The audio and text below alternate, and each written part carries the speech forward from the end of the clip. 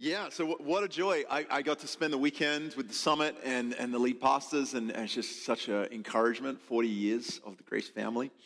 As Ben said, I lead the church in Capital City. I guess I'll show you, I think I have a picture of my family. This is my family.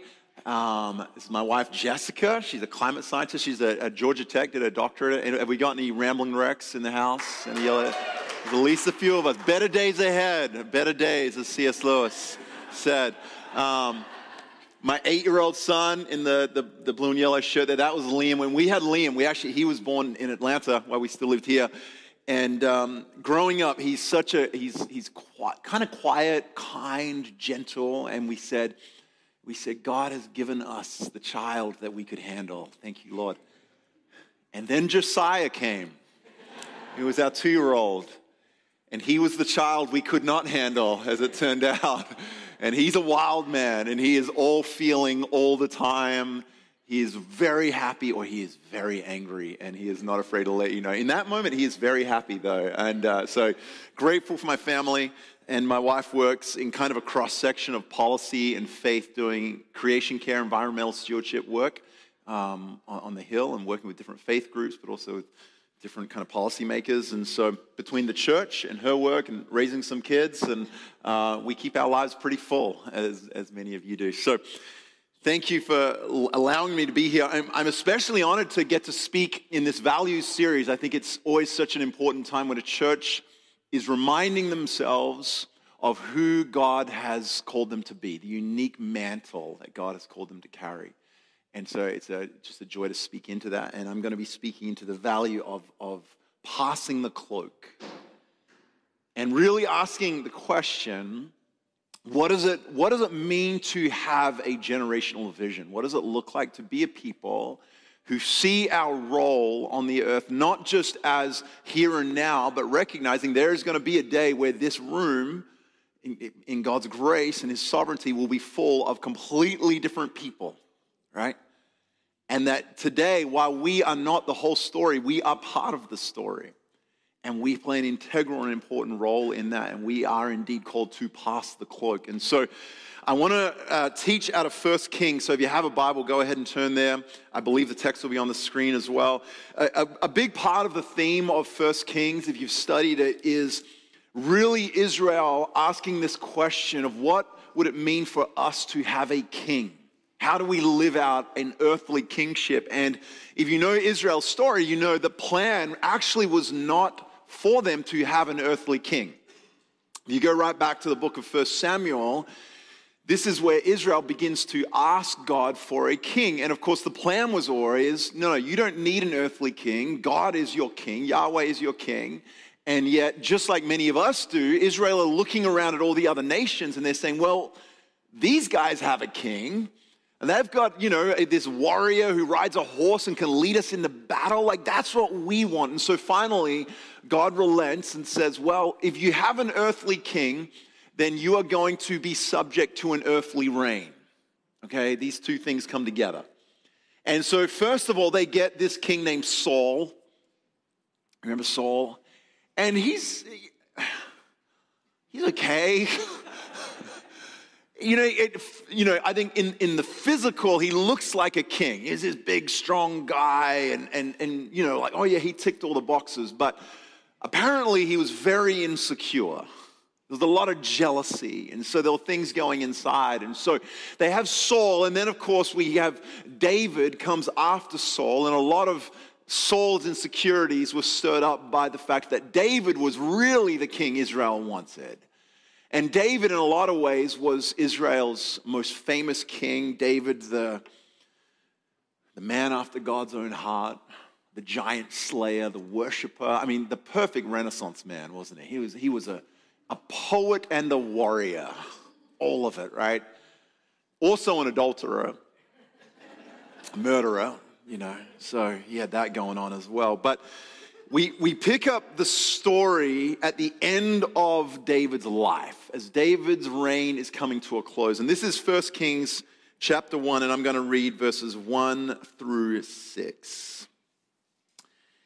And it says, when King David was old and well advanced in years, he could not keep warm even when they put covers over him. So his servants said to him, let us look for a young virgin to attend the king and take care of him.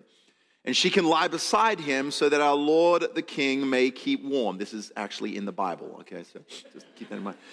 Then they searched throughout Israel for a beautiful girl, and they found Abishag, a Shunammite, and brought her to the king. And the girl was very beautiful. She took care of the king and waited on him, but the king had no intimate relations with her. Now Adonijah, whose mother was Haggith, put himself forward and said, I will be king. And so he got chariots and horses ready with 15 men to run ahead of him. His father had never interfered with him by asking, why do you behave as you do? He was also very handsome and was born next after Absalom. This is the word of the Lord. I think I scandalized your staff team a little bit when I said this would be the text that I was preaching from. I sent it when someone from your team reached out and said, what slides do you want? I said, oh, this one. And they waited and they wrote back and are you sure? Just want to make sure you didn't mean 2 Kings chapter 1. Easy typo to make, I guess. But no, indeed, this is the one. So David is cold, apparently. And rather than just get him another blanket or put a log on the fire, they're like, no, we need to find a young woman to lie with him. And it's interesting, you read this. What's really going on here is a test of David's virility. Okay, David is old, and part of what they're doing, this isn't just a test of David's integrity. I mean, it says that he didn't have sex with her, but this wasn't just a test of his integrity, it was a test of his virility. This is part of how they would test aging kings, is have a young woman lie with him and see if he slept with her. If he did not, then the kingdom would say, well, he might be done. It might be time for us to look for a new king. And that's what's actually going on here. This isn't just about whether or not David is cold in the wintertime, all right? This is a test of his kingdom. Is it time to start looking for a new king? And so what happens here is this moment kicks off the battle for succession, right? This is David coming to the end of his reign, kicking off a battle of succession. Now, I'm the pastor of a church. I am preaching with you guys this morning as a pastor. And so as a pastor, I would never recommend that you watch a show on HBO. I wouldn't do that. And I would never suggest that there is one of the greatest shows ever made on HBO called Succession and that anyone should consider watching. I wouldn't do that. I would never say it's really one of the best well-told stories. And I would never tell you that it's called Succession and that you should consider watching it. I wouldn't do that. Ben might, because he's on the way out, but I would not. But hypothetically, if I were to do that, I would tell you there's an amazing show called Succession. Has anyone watched Succession? Okay, a handful of you are willing to admit it. It is it's the fictional story of the Roy family. And the Roy family mirror the real-life Murdoch family. Everyone know Rupert Murdoch and the Fox Corporation, Fox News. Actually came from my hometown, Adelaide, South Australia. Rupert Murdoch was born in Adelaide, South Australia. And the Roy family, you have Logan Roy, who is kind of Rupert Murdoch. He's this media mogul, billionaire, controls all the news, and he is aging. He's coming to the end of his time. And his 4 children, Connor, Kendall, Shiv, and Roman, and they are vying to take over the empire, right? And the story is just so well told, the fighting, the posturing, the backstabbing, all of this, and who is going to take over this empire. And I often think about that show when I read the stories in 1 Kings, because guys, this is real life Bible HBO right here, all right? This is way better than any show you could watch on TV, because David has the empire, right? He's had this test of virility, which I don't know if you say he passed or failed, but whatever way, it's time for someone else to take over the empire, and his sons are lining up to say, who is it going to be? Who is going to lead the kingdom of Israel? And so we start learning about this. And in this particular passage, we learn about this son, Adonijah. Okay? We learn a couple of things about Adonijah. He's the fourth son. He's the son of the mother Haggith. We learn that he's a pretty good-looking guy, apparently. He's handsome. He's also confident. We picked that up, right? This good-looking, handsome guy, he's like putting himself forward, saying, I am going to be the guy to rule Israel. No one's asked him to do that. He has just put himself forward, saying, this is going to be me. We also learn something really interesting about Adonijah's childhood, and it's in verse 6, and maybe we can put up verse 6 there just for a minute, because this is, I think, one of the most critical insights in this particular story. It says there that David never interfered with his son.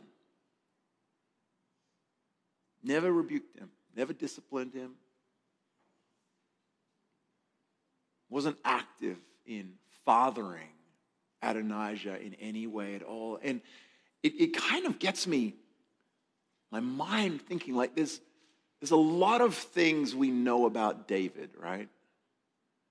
I mean, comparatively to other biblical characters, we know quite a lot about David the giant slayer, David the warrior, David the lover of God's presence, like all these things, these stories about David.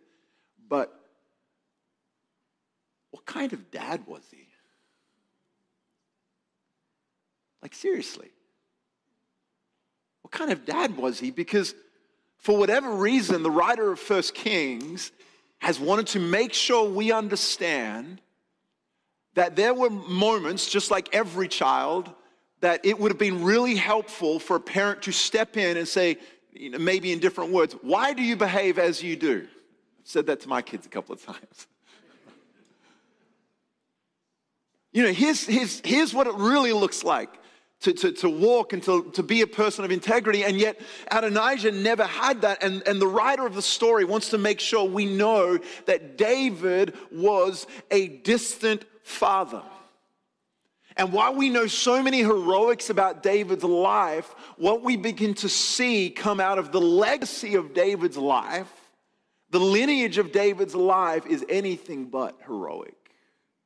In fact, there is some disaster that is coming out of Israel's most famous king, who was apparently a very distant dad. Things begin to unravel very quickly. A few stories you may or may not be familiar with, but if you go back to 2 Samuel, we read about another son, right? The first son of David was a guy named Amnon. One of the darkest stories, in my opinion, in the whole Bible is the story of Amnon. Amnon was obsessed with his half-sister Tamar. You know this story? It is an absolute dark and wicked story. He becomes so obsessed with his half-sister Tamar that he rapes her. And then it says that after he has raped her, he hates her more than he loved her. It leaves her completely desolate. Like, she is once that has happened in those days to a woman, there's no restoration, there's no healing. She is desolate, cast out, right? This is coming from his lineage. Now, David, apparently, you read the story, David is angry about it, right? He hears what his son Amnon has done to Tamar. He's angry about it, and he does nothing. He's passive. So then another son, Absalom, who we hear a little bit about in verse 6, he hears about what's happened, and he says, well, if David's not going to do anything, then you better believe I am. And so he arranges for his other son, Amnon, to be murdered. So now, coming out of David's lineage, we've got rape, we've got Tamar, who's desolate, we've got murder, right? I mean, this whole thing is starting to blow up, right? David, again, he hears about it, right? The desolation of his children, all these terrible things that are happening, right? And it says that he's heartbroken. And you know what else he is? He's not just heartbroken, he's passive. Doesn't do anything. Doesn't step in. So much so that in the vacuum of any real intentionality shown by David, the vacuum opens up space for a civil war to brew. Absalom, like he's so angry about what has happened, he leads a full-blown revolt against his father. Thousands and thousands of people are killed in the civil war that pursues from what has come. And the whole time, David, he's heartbroken, he's angry. Of course, he would never have wanted this to happen, but he's passive. He steps back, just like we're kind of introduced to in verse 6, right? He never interferes. He just sees this happen.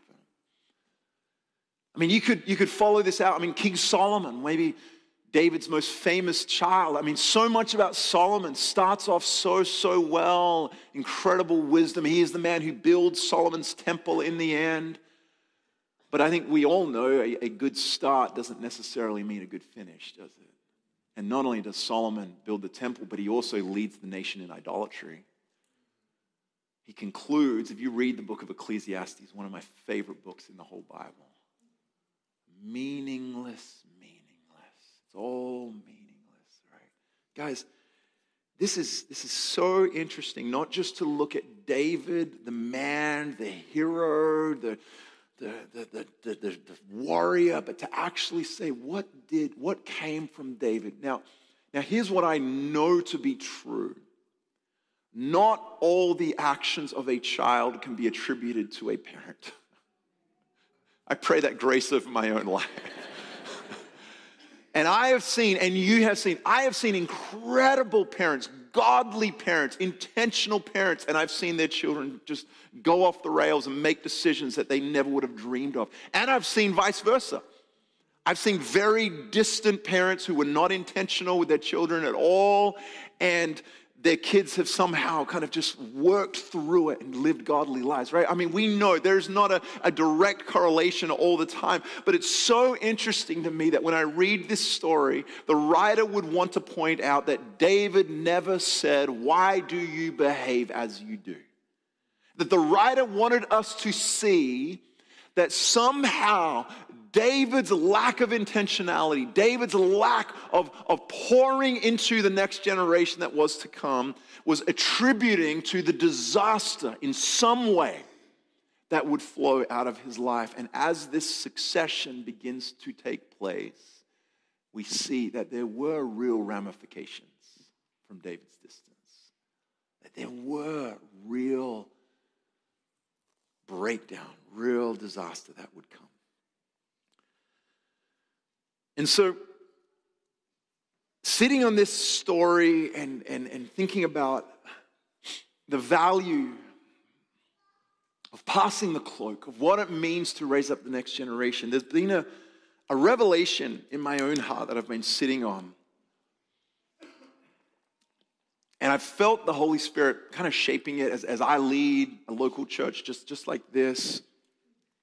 And it's a revelation that when I first say it, I think it's maybe will feel like it's just for parents, but it's not just for parents. It's for anyone who follows Jesus. And it's centered around a question. And the question I want to ask you this morning is, why the church? Like, really? Like, why are you here?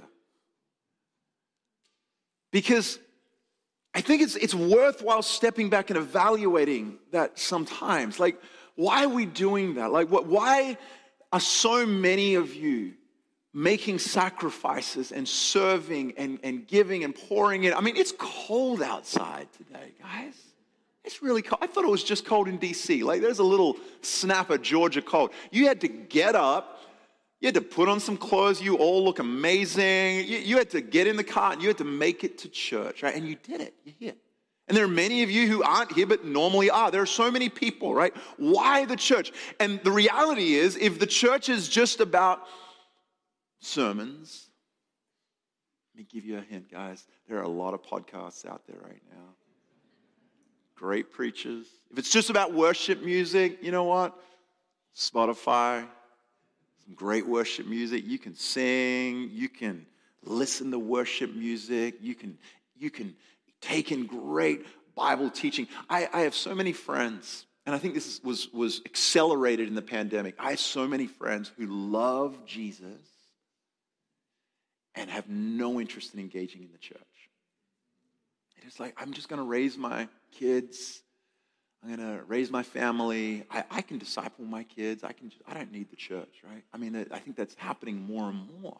And so it's worth sometimes sitting back and like, why do we bother? I can just raise my family. I can just teach them about Jesus. I don't need the church. Now, it's interesting. There was a study that was released. This was back in, I think it was 2021. So it's kind of just coming out of the pandemic.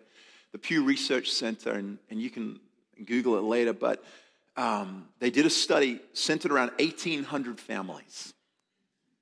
1,800 families with teenage children, different levels of religious engagement, right?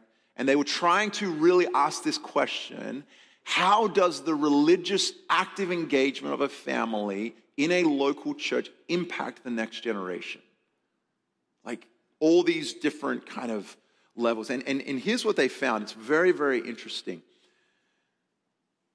What they found, and some of this won't be a shock to you at all, is that your immersion in a local church does not guarantee that your child will follow that example. I think most of you are like, well, yeah. Doesn't guarantee it at all. But here's the other thing they found. Your lack of engagement in a local church pretty much guarantees that they won't follow that. Does that make sense? So there is a correlation. It's not the correlation we want. We want to believe that, okay, if I'm faithful in the church, that's going to guarantee my children are going to one day make a decision to follow Jesus. We know that's not true. Okay? But the flip side of it is also important. There is correlation that our lack of engagement in a local church pretty much guarantees, I mean, the statistic is pretty overwhelming, that the next generation will not see any value in following Jesus at all. And so here's, if I can come back to the question, why the church, right? I mean, I can just disciple my kids. Trust me, I believe you should disciple your kids. I believe discipleship begins in the home, right? But here's why the church is so, so important. It's so important because at the end of the day, your faith is on its own is not enough. Your faith as a faithful mother, as a faithful father, as a faithful parent, right? And I'm going to broaden this out to the whole church. Whether you have kids or not, you're going to see yourself in this, right? It will not be enough, right? Pew Research confirms this, right? I am convinced that one of the central roles of the local church is to immerse the next generation, not just in kingdom families, but in kingdom villages. In communities of people where the values we believe are true, that Jesus is Lord, that the work of the resurrection is pivotal, that Jesus is coming again, that he has a purpose in your life, right? Those values are not just being taught by mom and dad and a Bible study, but a whole village of people is saying, this is what we believe is true. This is what we live into. This is the work of the local church, so that when the next generation, right, and we're talking about passing the cloak, the next generation get to that moment of testing, and they will, and they are, it will not, again, we have no guarantee. Kids make their own choices. They have not just the faith of mom and dad, which, let's be honest, their voice matters less and less and less as they get older. But they have literally swum in the waters of a kingdom-valued community that says this is who Jesus is. Friends, hear me on this, and I am not denigrating your discipleship of your children, but your faith alone will not be enough. You should disciple your kids. But at the end of the day, if we're truly intentional about passing the cloak, you have to allow your children to have a chance to drink of the waters of a kingdom village.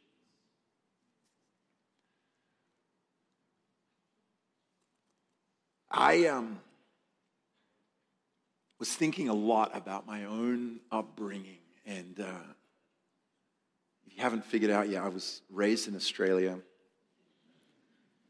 But you know what? I actually, I am Australian, but both my parents were born in the Netherlands, so I'm like Dutch Australian, which is why I have the great tan that I have. European tan, moon tan. So I was raised in this kind of like pseudo-Dutch Australian community, the Dutch Reformed Church. We were called the Frozen Chosen. We were frozen, and we were indeed chosen. But my grandfather on my dad's side was a Dutch Reformed minister, preacher. My grandfather on my mother's side was an elder in the church. It's like this Dutch community of immigrants in the middle of Australia. Like my whole life was Dutch people, but kind of Australian. And so that was the church I was raised in, and we were very involved, especially as a young age. We would go to church twice on a Sunday. Right? You go morning and you'd go evening, different sermons.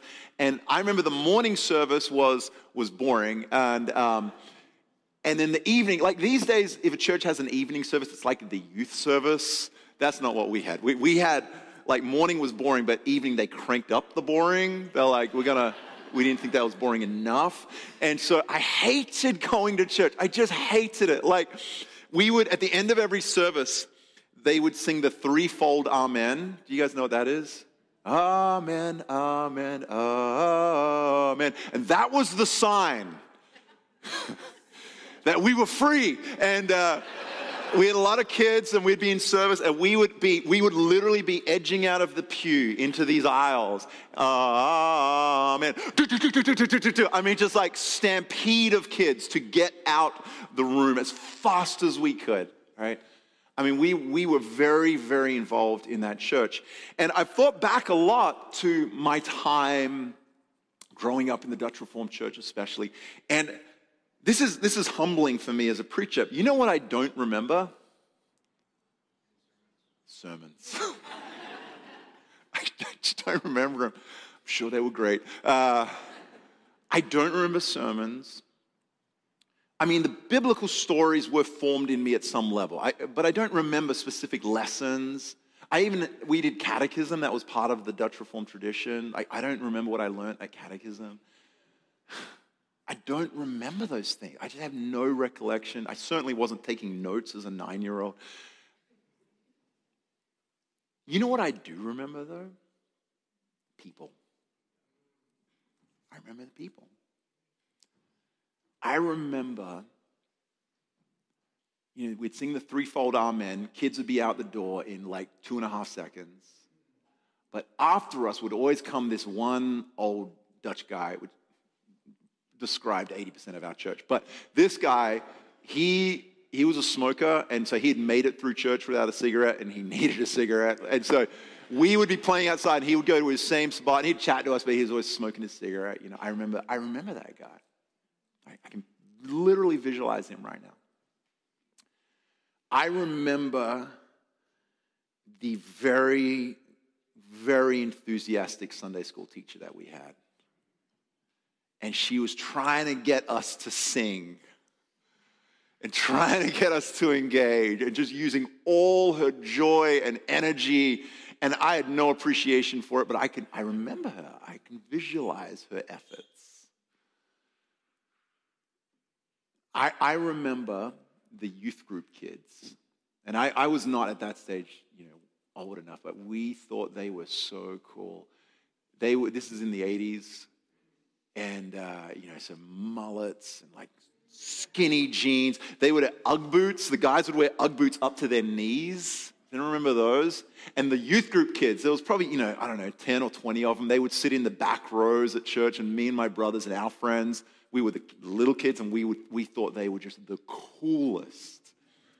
Like, wow, one day I'm going to be a youth group kid. Like, that is amazing. Like, I remember these people. I remember that family. I remember the Dutch immigrants coming in, like, with culture shock as they left the Netherlands and came to Australia and were looking to belong and were looking to raise their children together. Like, I I remember it. And for all the boring sermons and boring liturgies and catechism that I did not want to go to, and I made sure my parents knew it, I was raised in a community of faith. And I didn't realize it. I certainly didn't have language for it, but I had spiritual aunts and I had spiritual uncles. And I had spiritual brothers and sisters, and I did no clue, but I look back now as a 44-year-old, and I'm like, wow, praise God for the spiritual aunts and spiritual uncles, because at the end of the day, and when I got out of high school and into university, and everything was post-Christian, and everything was deconstructing, and all my professors were atheists, and I was asking the questions, like, yeah, mom and dad had told me that Jesus is Lord, but you know what else? The whole community had told me that. And not just in their words, but in their life and in their witness and in their devotion and in their joy. I was immersed in a kingdom village. And you know what? The reality is, if going to church is about digesting and taking in great religious content, then we don't need this gathering. Because the best of it is out there, right? No offense, Ben, you're a great preacher, bro. But I mean, T.D. Jakes, I mean, man, you know, there's some good preachers out there. There's some great worship music. If that's really what church is, then let's stay home in our pajamas and let's listen to podcasts, guys. But if the church is really about passing the cloak, creating a community, a kingdom outpost of God's heaven coming to earth, and it begins with us. And yeah, we do things that are a little bit weird. We need to just be okay with weird sometimes. We sing songs, we lift our hands, we give money, we pray and we cannot see God, you know. I mean, all these things that to the world are weird, but you know what? We're okay with a bit of weird because our whole faith rises and falls on something pretty weird. And that is that God, as a man, got up out of the grave. And not only did his resurrection happen once in history, but it actually broke the curse of death one time and for all people. If we're not weird, then we're nothing, guys. Come on. We're just a social club. If that's what the church really is, then you know what? I'm in. And I want my two boys, I want Josiah and I want Liam to grow up swimming in the beautiful bath water, the messy bath water, the very imperfect bath water of the church. And it does not guarantee that they will make a decision to call Jesus Lord. But you know what? I think it gives them a pretty good shot. It at least gives them something to fall back on and to remember. And this is why this is not just about the parents in the room. Because the next generation needs spiritual big brothers and big sisters. And the next generation needs spiritual aunts and uncles. They need your worship. They need your discipleship. They need your interaction. The next generation that we're passing the cloak to need to see every demographic. If it's all just people like me in their 40s and 50s and above, right, then they're like, well, that must just be an old person's religion. They need to see people in their 20s and in their teens and in their 30s. They need to see the whole range of what God is doing and what they are invited into. Friends, the church is not just about your experience, your preference, your journey. We are the outpost of heaven. A little glimpse, a little taste of who God is. I read about Adonijah, and I'm like, yeah, okay, David didn't discipline him, but where was the village? Where were the people to shape this young man and his other children as well? I remember I was talking to, I have a good friend named Freddie Washington. He was our worship leader for a time, and he's a gospel music guy, incredible musician. So he was raised fully in the black church, and you know, the Dutch church was about as white church as you could get. And he'd always tell me stories, how our experiences were as different as you could imagine. And he'd always tell me, he's like, you know what, in the black church, every mother had permission to whoop you if you needed it. And he'd tell me, sometimes when I was messing around in church and my mom, across the pews would call me over for a whooping, I'd get whooped 5 times on the way to the whooping by 5 other mothers that were like, yeah, here we go. I'm going to give you one on your way through. Because it takes a village to raise a child, right? There was a community. There was a people. I'm not advocating we should all go whooping each other's children. I'm just saying, don't you want our children to grow up with that kind of richness? Don't you want to pass a cloak down that the next generation, and guys, sometimes the next generation are not even the biological children of the people in this room. They're going to be kids who show up and are showing up that their parents will never step foot in it, but they need spiritual mothers and fathers. They need spiritual big brothers and aunts. They're the youth group kids that their dad has no interest in them. No, just like David never interfered with their life. And they need this family. Friends, your engagement, the reason you showed up here is not because you wanted to hear a sermon. It's because God has invited you into something generational, a vision that goes beyond. Ben, why don't you come on up?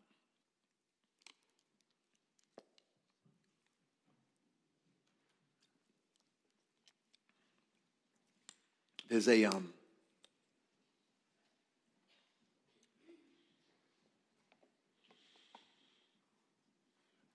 illustration that we've used at our church in DC a few times, and I don't have the visual prop for it, so you'll have to imagine with me for a minute. But imagine, if you would, for a minute, that God's plan and God's purposes are represented by a long piece of string. Everything God wants to do, right, from the beginning of time, creation, right through to the final restoration of all things when Jesus comes again. Imagine it's a long piece of string. And then imagine for a minute, if you would, that this piece of string was weaving its way through the pews. And it went up, down, turned around across the aisles. And at some stage, every one of us has a moment to hold the string. And at the end of the day, right, God's purposes are not completely contingent on how you hold that piece of string, right? The string's way, way longer than just your little spot on the pew, but in your generation, you hold the string for a time. And the reality is how you steward the string, how you steward what God is doing in your moment matters. Like if I were to hold the string and then I yank the string, right? That's going to affect people around me. Or I'm holding the string and then all of a sudden I just throw it on the ground, I drop it. You know what? That's going to mean that the person next to me in their lifetime, they're going to have to bend down and pick it up, right? God's plan, God's purposes, they're going to come to pass no matter what, right?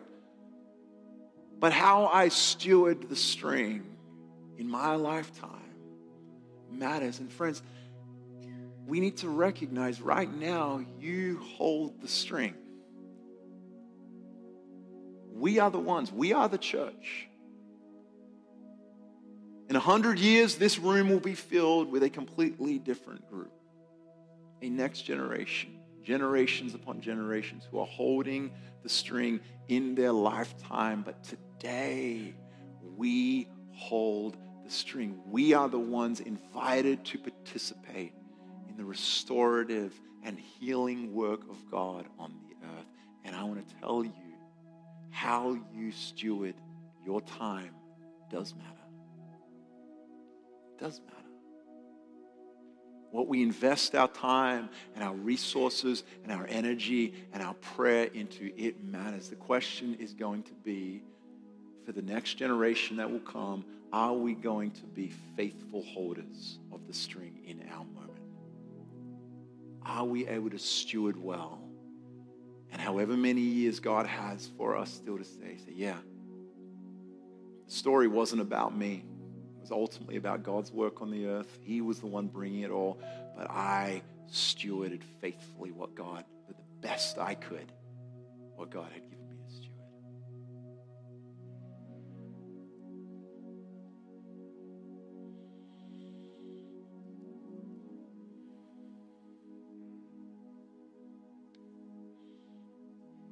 And so we're going to sing a song just of generational blessing. And I wonder if, Angie, maybe if you could just sing that chorus for us. The Lord bless you. The Lord keep you. And I just feel like there's a moment just to sing a blessing as we've talked about passing the cloak of what it means for us as a church to be a people who are raising intentionally and creating an environment. What if we just sing prophetically a song of blessing over those who are to come, spiritual orphans, the daughters and sons, those who are not yet even born, asking that we would be faithful holders of the string, that God would meet them in that space. Could you just lead us in that chorus? Let's sing this. Lord bless you and keep you. Make his face shine upon you and be gracious to you. The Lord turn his face towards you and give you peace. Sing it as a song of blessing this morning. The Lord bless you and keep you.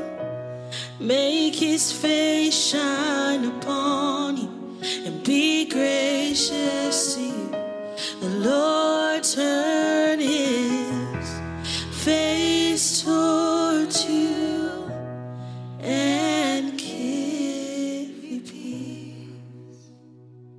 Holy Spirit, we ask that in your strength, in your sovereignty, God, we would be faithful holders of the string. That, God, we would enter in with joy and grace and love what you have given us to do.